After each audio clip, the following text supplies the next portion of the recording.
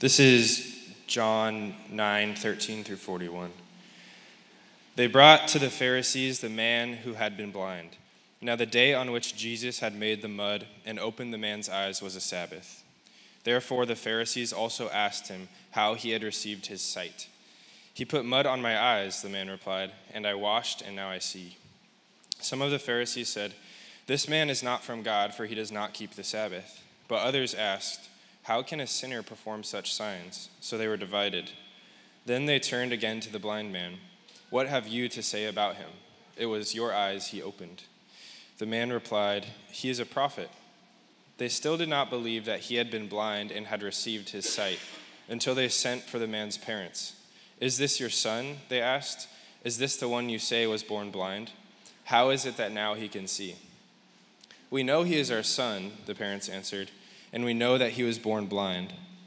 But how he can see now, or who opened his eyes, we don't know. Ask him, he is of age. He will speak for himself." His parents said this because they were afraid of the Jewish leaders, who already had decided that anyone who acknowledged that Jesus was the Messiah would be put out of the synagogue. That was why his parents said, "He is of age, ask him." A second time they summoned the man who had been blind. "Give glory to God by telling the truth," they said. "We know this man is a sinner."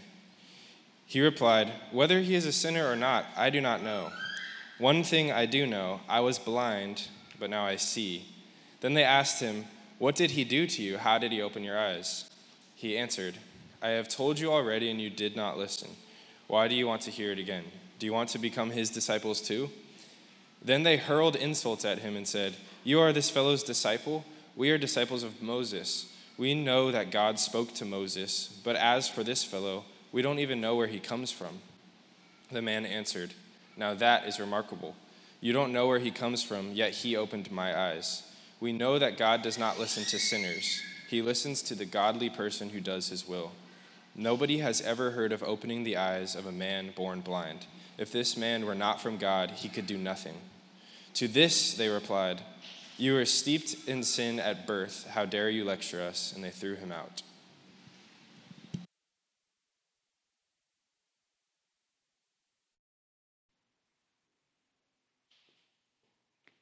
Good morning. I thought I would do a pop quiz from last week to start the sermon off. There was 2 A's that Omar kind of discussed this last week.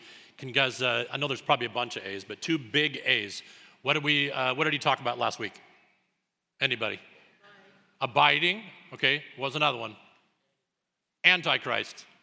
So abiding and Antichrist. I'm not going to go and preach a whole sermon on the Antichrist, but I am going to preach a sermon about abiding, because a lot of times we're so focused on the things of the world, the Antichrist of the world, that we're not abiding.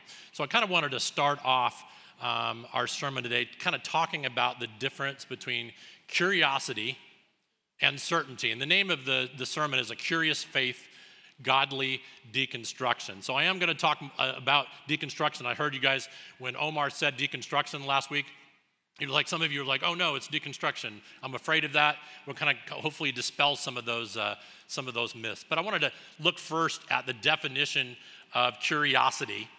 And curiosity, the definition is a desire to know or an interest leading to inquiry. And of course, there's examples of that on the slide. But desire to know and interest leading to inquiry. And then we have certainty. So certainty is something that is certain. That kind of seems very obvious. Usually you don't define the word with the word, but something that is certain, and the quality or state of being certain, especially on the basis of evidence. There's many times in the church that when a person is curious, when a Christian is curious and asking questions, that they're shamed. We have elevated within the church the lack of doubts and the increase of certainty as a Christian virtue. And then you combine that with some of the abuses of the church when church leaders just say, "Follow me, whatever I do, just follow me. I'm God's anointed," and you guys have probably experienced that in some of your churches as well. Then you have the blatant hypocrisy and abuse within the church, and that leads many in the church to go through a process of deconstruction. And then we fear that word. There's a quote here from an author that we'll talk a little bit more about later on in the sermon. Her name is Lori Ferguson Wilbert, and she says this: "Who could really blame a person for walking away from a religion when it has been so intertwined with systems of greed, oppression, manipulation, and control? I get it. It often seems all of Christendom has forgotten the greatest commandment. Love God with all your heart, with all your soul, and with all your mind, and love your neighbor as yourself." Omar, everything at the end of the sermon, I'm just like, yes, thank you for putting the ball on the tee for me, because he's talking about shiny, happy people. He's talking about abuse in the church. So I'm just like, thank you for just going very short so I don't have to redo the sermon, because I was already thinking about doing this. But I also watch Shiny, Happy People. And Shiny, Happy People, and among a lot of different documentaries, you have Shiny, Happy People, and then the Hillsong, the kind of the secrets of Hillsong. And Shiny Happy People is about, you guys familiar with who Bill Gothard is? I know that some people are familiar with who Bill Gothard is. Even if you don't know the name, you've definitely been influenced, especially if you've been around Christianity for any length of time. As I grew up in Christian schools, I don't think I heard the name Bill Gothard, but everybody who he influenced, most definitely. And he kind of set up a bunch of rules and principles, basic life principles that you need to follow. And this is kind of evidence of he lived in this certainty. I know exactly how to do these things, and he kind of put it into what you would call a formula. And the Hillsong is kind of a little bit opposite, but a lot of hypocrisy in Hillsong. And these are not unique. These are not just Hillsong and then the Gothard people. So every denomination, including the PCA, including the SBC, usually just throw the Southern Baptists under the bus. They'll just throw PCA under the bus as well, because guess what? There's humans in every single one of these churches and every single one of these denominations. So you see a reason why some people may go through that deconstruction process. So I want to look at the definition that we will go off of what deconstruction is. Deconstruction could be something else, but this is what we're going to go off today. In short, deconstruction is a popular term that refers to the practice of revisiting and rethinking long-held beliefs, specifically in the Christian faith. So that doesn't sound as bad. It's like, okay, I'm just going to re-examine. I'm going to look at things. I'm going to look back at the Bible. I'm going to try to remember these things that I grew up learning or that I've come to know, and I think they came from the Bible. I think they're from God, but they may just be coming from people that are around me. So we come to a kind of a place where we need to understand that there are some people that have gone through this abuse, and there's reason to go through deconstruction, and there's reasons to leave a church. There's unhealthy abuse, of course, and there's people need to get out of those particular situations. But there's also definitely unhealthy ways to react. If something happens, if somebody says something to you that offended you or did something, guess what? That's what humanity does. We're going to make mistakes with one another. But we're not talking about that level of abuse, but if there's just normal human interaction, conflict, and things like that, there's definitely unhealthy ways to do it. And a healthy way of deconstruction is to strip everything you've always believed down to zero, which I don't think is possible, but to go back and re-examine with an understanding of this abiding. Like, abide in Christ and ask questions. Abide in Christ and deconstruct, but don't just deconstruct, be deconstructing and reconstructing at the same time while abiding in Christ. And we're going to talk about that more as we go forward. So, as this slide comes up, not this kind of abiding. If you guys are familiar, have anybody seen when the slide comes up? You guys familiar with this? Has anybody seen this or recognize what this is from? Anybody see the Big Lebowski? Okay, this is the dude. The dude abides. So we're not talking about like that kind of abiding, like doing drugs in your basement and doing nothing and just waiting for things to happen. We're talking about a different type of abiding that is not just passive, that's not just accepting things as they come and reacting to things that happen. So then I'm gonna go back to the passage that Omar talked about last week and was preaching on, and that's 1 John 4, 14 through 16. And I'm gonna read it out of the Amplified Bible, and I think you'll see it kind of puts words in there, a little bit more meaning, kind of puts commentary into the text. And it says this, so 1 John 4, 14 through 16. And besides, we ourselves have seen, have deliberately and steadfastly contemplated, and bear witness that the Father has sent the Son as the Savior of the world. Anyone who confesses, acknowledges, owns that Jesus is the Son of God, God abides, lives, makes his home in him, and he abides, lives, makes his home in God. And we know and we understand, we recognize, conscious of by observation and by experience, and believe, adhere to, and put faith in and rely on the love God cherishes for us. God is love, and he who dwells and continues in love dwells and continues in God, and God dwells and continues in him. So we see in that it's not just a passive, I'm just going to let things go. It is an active choice to study, to ask questions, to get in community, to study again, to ask questions, and be in community with other people that are also abiding, so that your deconstruction and your reconstruction comes out in a healthy way. We come to my story of deconstruction and questioning. I've had another sermon I did a few months back about my full story. This is not going to be a repeat. I didn't just put my slides in there. I'm going to do it again. But I was raised in the Church of Christ. And I always say I was raised in the Church of Christ, not the cult one, though, is what I usually say if you're familiar with that. But a lot of theological things that I disagree with. And I just, wherever Chad is at, this morning, because of the less musical instruments that I heard, and it was just more singing, I'm just like, I automatically trigger, it's like, oh, that's the real worship, because that's without instruments.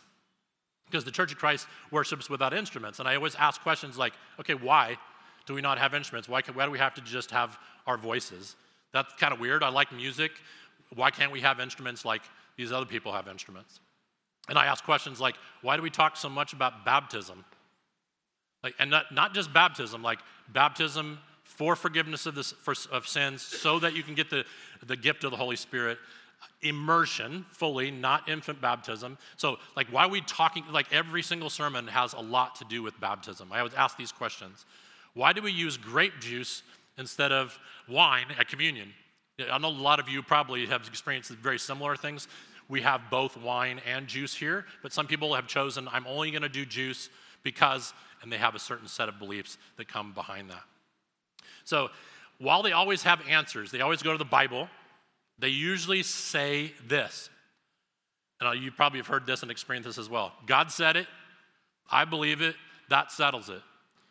Or, in the Church of Christ instance, they would say things like, speak where the Bible speaks, stay silent where the Bible's silent, which is kind of hard because the Bible's silent on lots of things, but it speaks to the principles that we can live out our lives under, but there are things that it doesn't talk about. It doesn't talk about this and chairs and inside of a church building and things like that. So I would ask questions like, is my Presbyterian friend going to go to heaven if she's not baptized? And then not only, what if they're on their way to getting baptized and they get hit by a bus or a chandelier drops on them? These two things are always the same. When I talk to Church of Christ people, it's always a chandelier on a bus. Have absolutely no idea. But if they're on their way to get baptized, and they'll say, well, that's up to God. I'm not the one to judge, but we believe it's really clear in the Bible, and they especially go back to Acts 2:38, what talks about repent and believe and be baptized for the forgiveness of sins so you can receive the gift of the Holy Spirit. It's one of those ones that is ingrained in my mind. And that's verse. Even if you have other verses in the Bible talking a little bit differently about faith saving, that one's the one we compare things to. So those types of answers really influenced my longtime belief that certain questions were off limits. It was to be, if I was to be a strong Christian, I needed to believe strongly, and I have no questions and no doubts. This belief pushed me into depression and anxiety, and it may have done the same for you, and your kind of squelching of your questions and not really answering them with good answers. I just needed to believe strongly. This belief pushed many into depression, including myself. Some of our loved ones have left church, and because of that shaming that's combined with other church abuse, or things that happen, people die, natural disasters. The reason that we're having day of service is because people need to be served, because people are hurting, that there's sin in the world, that there's damage, and Christ has called us to serve those people. So my question and doubt shaming led to a faith that was less about Jesus and more about finding a very intricately designed systematic theology to build up my certainty and not my faith. So, and this was not abiding. I literally went from the Church of Christ, and we'll kind of talk about how I went through different churches to find different answers and ask questions. But my certainty was being built up instead of my abiding, because I was building that systematic theology. So those unanswered questions, I went on a quest for the perfect theology.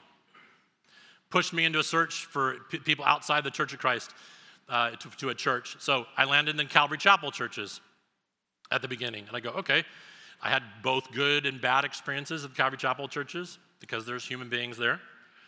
And the Church of Christ people immediately, because that was the first church that I went to after, okay, how can you do that? How can you go to this other church because this other church is not the right church? And I would say, well, I just get in my car and I drive. That's what I would say to them. And it's like, oh, no, that's not what I'm saying. Like, and I would tell them, like, well, you ask that kind of a question, you're going to get that kind of an answer. Because this was my attitude. Because, like, how do you do that? I believe I need to explore. I need to ask questions. I need to learn. I need to grow. And then it led me to a historically Baptist church that I will not name. That's in San Diego. I had both good and bad experiences there, not because they're Baptist necessarily, but I had good and bad experiences there. Went to a Methodist church because I was drawn there for a job. And of course, that's going to cause questions because there's a lot of things different between Church of Christ and the Methodist church. And then I come to a Presbyterian church. I actually come to Harbor and then accidentally find out that it's a Presbyterian church. So I have both good and bad experiences here because that's what we have. But God has been faithful throughout my time in church in general. But I've always had that tendency to shore up my certainty instead of falling more in love with him. And it's been during this time at Harbor, even with its imperfections, that I finally feel free to not have all the right answers, to be curious, to ask questions. I didn't feel shame for asking questions, and I slowly over time began to abide in him rather than try to build up my certainty. So we finally come to the passage, the very long passage that was read, thank you, that's in your bulletin in John 9:24 through 34. And I really see in this passage that Jesus is honoring those who ask questions over those who are 100% certain. So it says, I'm just going to take it in chunks. A second time they summoned the man who had been blind. Give glory to God by telling the truth, they said. We know this man is a sinner. He replied, whether he's a sinner or not, I don't know. One thing I do know, I was blind and now I see. Then they asked him, what did he do to you? How did you open your eyes? He answered, I've told you already, and you did not listen. Why do you want to hear it again? Do you want to become disciples too? Then they hurled insults at him and said, you are this fellow's disciple. We are disciples of Moses. We know that God spoke to Moses. As for this fellow, we don't even know where he comes from. The man answered, now that is remarkable. You don't know where he comes from, yet he opened my eyes? We know that God does not listen to sinners. He listens to the godly person who does his will. Nobody has ever heard of opening the eyes of a man born blind. If this man were not from God, he could do nothing. To this they replied, you are steeped in sin at birth. How dare you lecture us? And they threw him out. So I think in this passage, among other passages, you see this not only just certainty, but you see this arrogance of like, I have this down, I know the answers. So you have this arrogant certainty.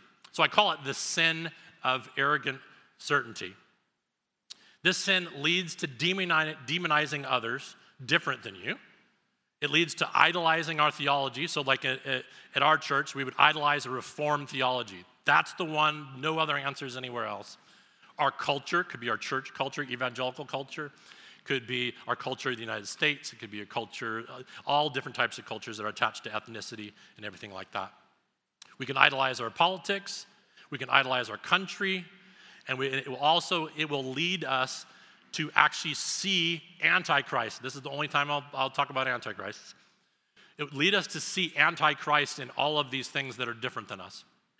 Like, we can have disagreements, but when those disagreements, and it has raised to the point of us demonizing or calling people names, or actually thinking of them, they're the Antichrist, I need to do something about that Antichrist. They need to be battled, they're othered, labeled, dehumanized. It brings us to where a lot of churches have this mentality of a war or a battle, and they're basically not warring against ideas. They've gone past warring of ideas. They go to attacking and battling with people. So this sin leads us to wage war against people created in God's image, and that's 100% of people. So demonizing people like presidents on the Democrat or Republican side, or presidential candidates on either side. People like, and you've totally experienced this over the last 2 or 3 years, and you can have disagreements with this, but the demonization is what I'm talking about. People like Tom Hanks, Bill Gates, Anthony Fauci, LGBTQ neighbors of ours, women who have chosen abortion, or like men, women, and children that are crossing the border. Like, we can have an idea and believe strongly about what immigration needs to be or what sexual ethics needs to be. But when we take that and go from there and move out of love and start demonizing and attacking, and you don't want to call somebody Antichrist. I don't think I've ever heard anybody call them that, but treating them like that, treating them like a demon. So I want to review in the several past sermons, I've kind of talked about love your neighbor. I've also had a sweatshirt that there's no way I was going to wear today that talks about love your neighbor, and it has a bunch of different versions of your neighbor, right? Love your Republican neighbor, love your Democrat neighbor, love your millennial neighbor, love your conservative, love your liberal, love your Latinx, love your immigrant, love your disabled, love like all, and then it has a blank at the bottom. It's basically saying, fill in the blank with any of these people that we have a tendency to demonize. So I just want to review some very simple things that we know about what Jesus is calling us to do. So you can bring up that next slide for me. Even if it's not up, I'll talk about it.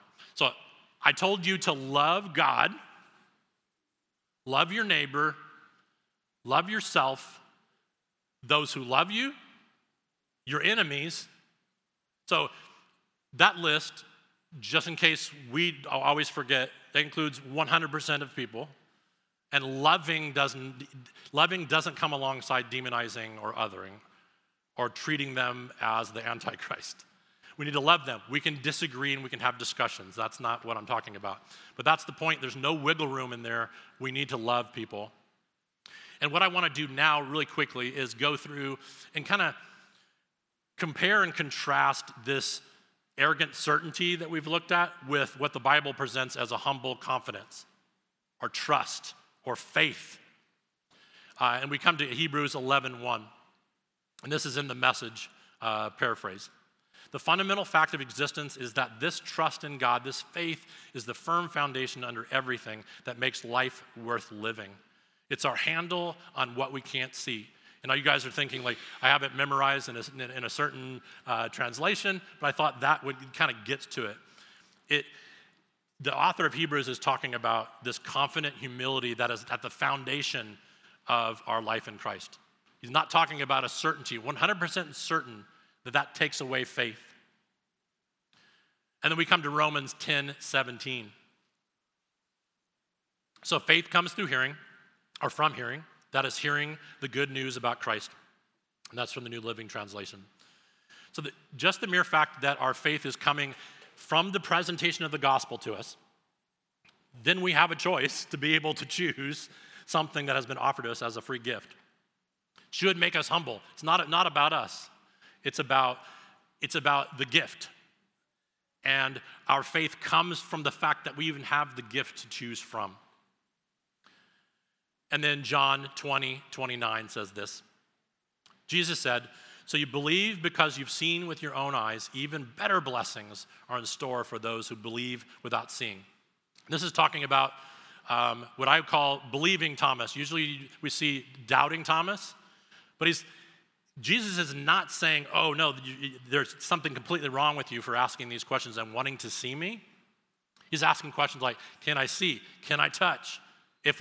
I guarantee every single one of us would want to do that. If Jesus is here right in front of our face, I want to touch, I want to see, I want to actually experience Jesus in the flesh. But better blessings are in store. There's blessings for Thomas, but there's also blessings for us that we haven't seen. We've seen it in other people. We've seen miracles and people moving each other's lives. We've seen it in creation. We've seen it all over the place.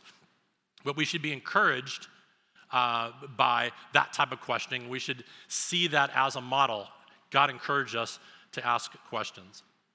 So it comes, for me, I still have strong convictions. There's a reason that I'm at this particular church. I believe certain set of things. Of course, I have a systematic theology in my mind, like I'm trying to make sense of things. But hopefully I've got to a point where I'm not idolizing that theology, and I'm kind of holding what I believe with an open hand in the sense of there's other people who believe other things than me. There's other churches out there. They're also indwelt with the Holy Spirit. I want to hear, I want to read, I want to listen to podcasts, I want to see those things, I want to see those perspectives and study and hold those things with an open hand. So you can still have strong beliefs and strong convictions, but don't be afraid to ask questions. And now we come to, I just want to very quickly go through, there's a book that I just read, and I'm very similar to Omar, and then I'm reading lots of different books and trying to figure out, okay, if I get asked to do a sermon, what particular book do I want to use? So I find this Curious Faith book. It's called A Curious Faith, The Question God Asks, We Ask, and We Wish Someone Would Ask Us by Lori Ferguson Wilbert. Totally highly recommended book. It is not a book, so going through my systematic theology phases, I bought a book called the Baker Encyclopedia of Christian Apologetics. That's a super thick book by Norman Geisler. And it's just like, oh, this guy's the greatest. It has all the answers. Like if the Bible has a contradiction and things like that, I'm just like, oh, yes. And then I get asked a question that's not in there, or I hear from another perspective, and I'm just like, oh, okay. This is not what this book is not that kind of a back and forth. Here's the question, here's 100% answers, so I can get back up to certainty. But she says in her book, we allow space for questions like these during certain periods of the Christian life, the infant stages of belief, but soon we begin to demand certainty and obedience and surety instead of the tender vulnerability that asking questions and answering them necessarily bring. And she also says, to ask a question is to hope that what we currently know isn't the whole story. It's a gamble that we deep down want to win. If we don't make space for curiosity in the Christian life, we'll become content with a one-dimensional God, a God made more in our image than the God who made us in his image. I was so thankful in our confession earlier, like that's what we do. We love to I want God to be in a box, and I want to make him into my image instead of realizing that God's God and we're not. I kind of want to go into some examples of some of the questions that Lori talks about in her book. So it comes in three categories. Question God asks, we ask, and we hope that other people would ask us or God would ask us. So in Genesis 3:9, we're all familiar with the passage, Genesis 3:9, where God's saying, where are you? Just in case you didn't know, God's not asking where are you because he doesn't know where they're at. He's actually asking them so they would actually say back to him, and they would hear it like, oh, I'm away from you, I'm hiding from you. This is not the way it should be. And then another question, a little bit further on in Genesis. Who told you you were naked? What is this you have done? Another set of questions. that God is asking. He wants them to contrast the truth of what he has said from the beginning to what the serpent said. Who told you? Like, where did you get this lie from? I want to be correcting those lies and answering those questions. And then we come to Job. Of course, we're all familiar with Job. Job and his friends saying, you must have sinned, you must have done this. And then Job finally goes, okay, God, what's up with this? And then God goes into a long, multiple chapter of where were you when I did this? Where were you when I did this? And I after studying it for a long time over time, I don't really see this as, at first I kind of thought God's being arrogant and trying to put him in his place. But really I think he's just saying, Job, just remember, you're the creation. I'm the creator. I've got this. I will make things right, especially in light of what happens after God talking about all these things. So these are questions that God asks us. And then we come to questions we ask. And they're honest questions that we see modeled in the Old Testament and the New Testament. So if you guys are familiar with the prophet Jeremiah, Jeremiah is saying, like, why was I born? Like, I'm called from God. I know this. Why was I born? His accusation is this: I obeyed you. I spoke what you told me to speak. I did the thing you told me to do. And this is how you repay me? You duped me, and I was duped. You are not who I thought you were. Like, these are honest, and we see this in Psalms all over the place as well, and we'll get to that. But like honest kind of proclamations, questions like, what in the world is going on? I thought I was doing the right thing. Why am I experiencing these bad things? And another prophet, Isaiah, like, where are you, God? I'm your prophet. Where are you? This is another quote from her book. This is what Isaiah was asking, I think. What kind of life is this, God? A life in which you're neither tender nor compassionate, neither zealous nor mighty, a life in which you don't show up. I'm just going to be honest with you, God. If that's what it is, my heart is going to get hard, and my reverence is going to falter. My belief is going to dwindle, because I don't need a God who just exists. I need a God who cares, who intervenes, who shows up, who makes right, who enacts justice, who extends mercy. And of course, that's a paraphrase of all this stuff he's saying. But we felt very similar things, like, why is God silent in this particular issue? Why is this person dying? Why is this person abused? Where are you, God? And God is encouraging us to ask those questions. He doesn't smite them. It's like, you ask a question, how dare you ask this question? He responds in love. And then we come to Psalm 139 that we're familiar with. It's usually the fearfully and wonderfully made passage that we have up in our kitchens and things like that, as this little poster alongside the Jesus footsteps in the sand poster, if you guys are familiar with that. So, where can I go?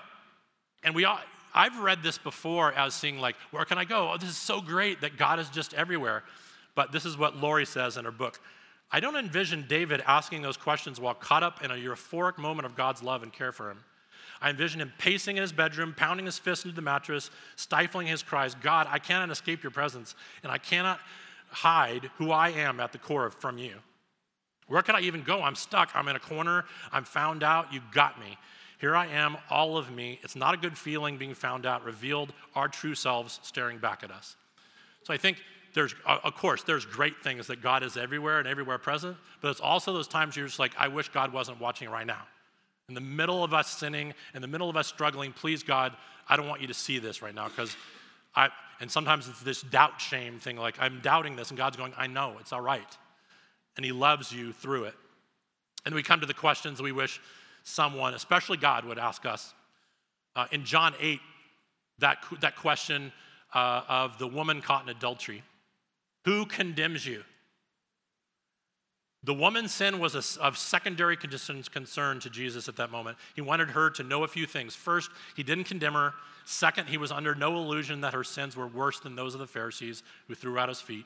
Third, Jesus wanted her to say it right out loud. No one, sir, no one condemns me. He doesn't, they don't, I don't.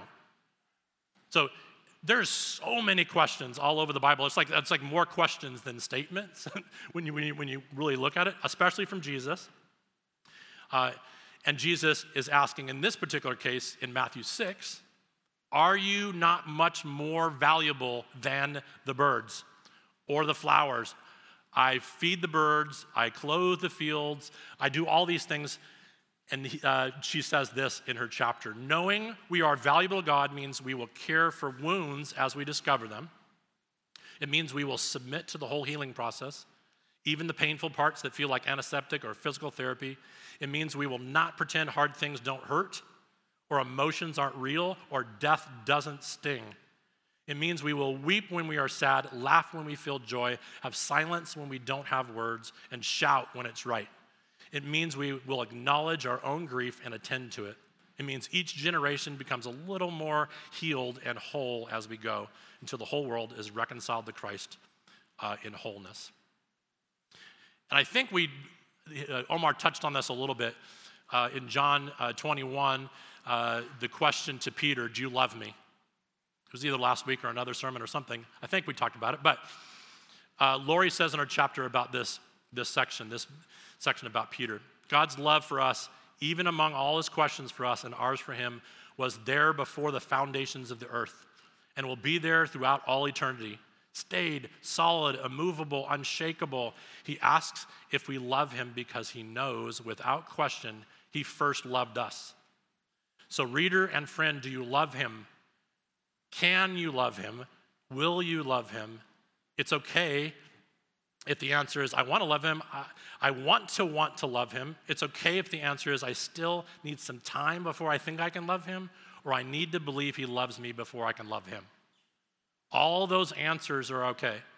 There's a part of me that's desperate for you to know how deeply and profoundly he loves you. But I've been where you are before, and I know there's no way through all these questions but to live them all the way through. These particular passages, this particular book is not just for people that are struggling with deconstruction. It's an encouragement to all of us to look back and say, God wants us to ask those questions. We're not always going to have the answer at the right timing, or exactly perfect the way we want it. But that type of curiosity, instead of arrogant certainty, which some of us do within this church, other churches, because there's human beings in all these churches, we have this arrogant certainty. But what we're asked to be led by is this questioning curiosity instead of arrogant certainty.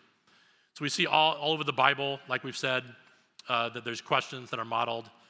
And we, as those people created in God's image, are designed to ask questions.